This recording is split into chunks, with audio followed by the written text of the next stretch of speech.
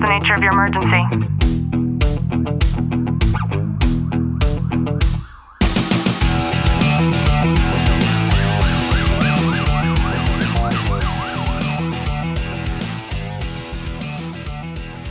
Welcome back to the Tactical Living Podcast. I'm your host, Ashley Walton, joined by Detective Walton. Clint, how are you? I'm good.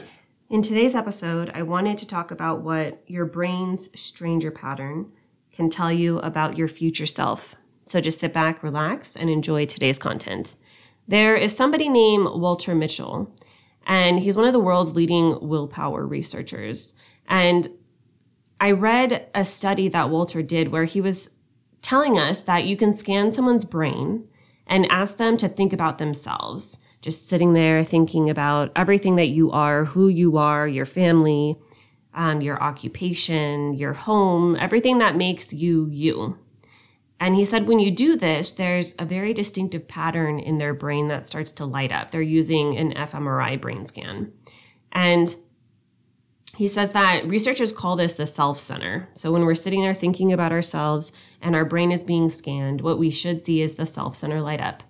And he says then you ask them if they could think about a stranger. So just make up some random person off of the street and have them dive deep into thoughts about this particular person. And he said when you ask them to do that and they're shifting away from themselves and they're starting to think about this stranger, you can see a different pattern light up. And they actually call this one the stranger pattern. So imagine in your brain, you're thinking of yourself. If you can just visualize that electricity lighting up inside of a scan when you're thinking about you, and then a different one that shifts over to a different path when you start thinking about a stranger. And the coolest part about this study was that he asked them to start thinking about their future selves 10 years out into the future. And for some people, thinking about their future selves lights up that self-center, but for other people, thinking about their future selves lighted up that stranger center. I was like, that is pretty incredible, right? That's incredibly self-revealing when you think about it, and not something that we're all privy to get to learn about ourselves in that way. And even if we don't have an MRI machine of ourselves and we don't have our brains hooked up to all these electrodes, I think that it's pretty secure to be able to say that if you yourself were to do this study, you could feel that sense of who you are. If you're sitting in comfort and you really understand and know who your future self is, then I would venture to guess that it is not going to be that stranger pattern that lights up. Instead, it's going to be that self-center that lights up, something that you feel comfortable about. You're secure in terms of your knowledge. And I thought that this was a really amazing study. That's so interesting to really kind of just think about it and kind of go introspective with it and start piecing together your own self in 10 years and seeing, well, what does that look like? I'm sure as you're thinking about it, you can almost self-recognize if you're using your self-center brain or your stranger center brain, because it's either easy or hard for you to kind of negotiate through that process. And I'm curious to see, like, you do the study 10 years from now after doing that study the first time, to see how that accurate is, or how accurate it is, if you could like articulate out what you're seeing within that time frame and it's all highlighting the same way.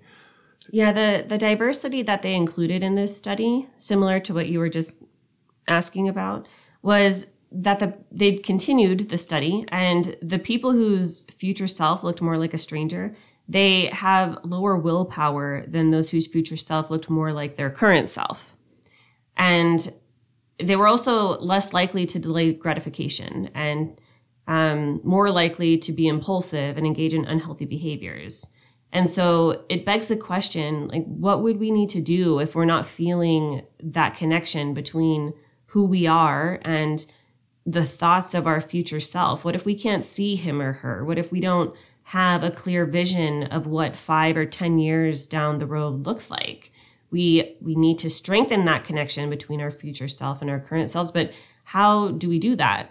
And I think that one great way is to appreciate the fact that we make decisions today that are essentially laying the groundwork for the version of us that we want to show up to be tomorrow. And then we do that again, and it will congregate into what happens for next week and next month and next year.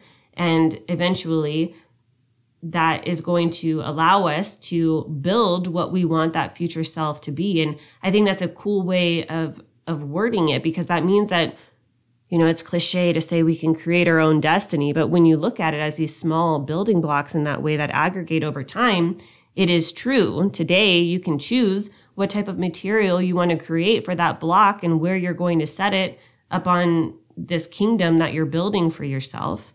And it's neat because it is malleable, and we could change it, and we could take some of those blocks off if we choose to, and we could take the entire structure and move it if we want to. Imagine the amount of things that we could do with those blocks over a span of 10 years. And I think that we don't often give ourselves enough time to just pause and take a moment to see what the future version of us actually looks like. But when we do that, I think that we should have cause for smiling at ourselves and to be happy for what we know that we have the potential to do. And then most importantly, to be willing to pay the price and then to get to work on doing it.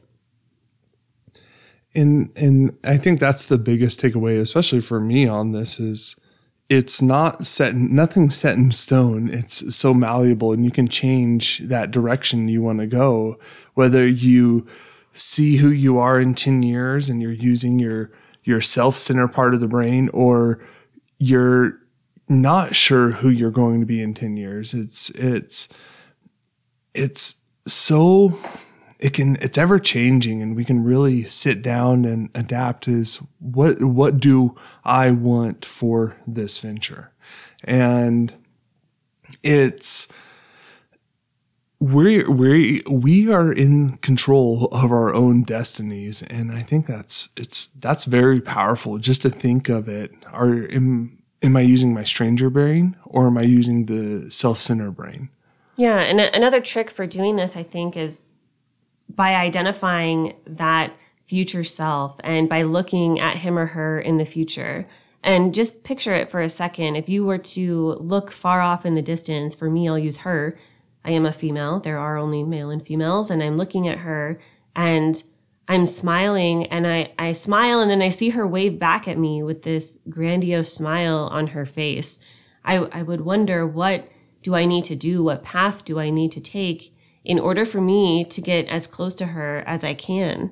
And sometimes she'll move, I would imagine. Sometimes she might get a little closer, and sometimes she might back away a little bit. And maybe as she backs away, she takes her finger, that come hither finger, and, she asked me to follow her. Well, I would need to figure out, what are the ways that I could do that? What do I see in between me and her? And what do I need to do today? And when we understand that, then we can make our future self, we can see her over there and ask what I could do to make her proud of me. And by doing that and meeting the two eventually, and knowing that I'm working my way to get towards her, it gives me something to strive for. And a lot of us, we miss out on purpose in life. And when we don't have that vision and that clarity, I think that's when a lot of the ailments that so many people suffer from in a mental aspect, with, being sad and depressed and having anxiety and not knowing what to do when you wake up each day or when you get home from work each day. And this is a great exercise for us to all be able to work on in order to finally get to that person that we see so far off in the distance, and yet we still see them, and we can make the choices every day to get to them.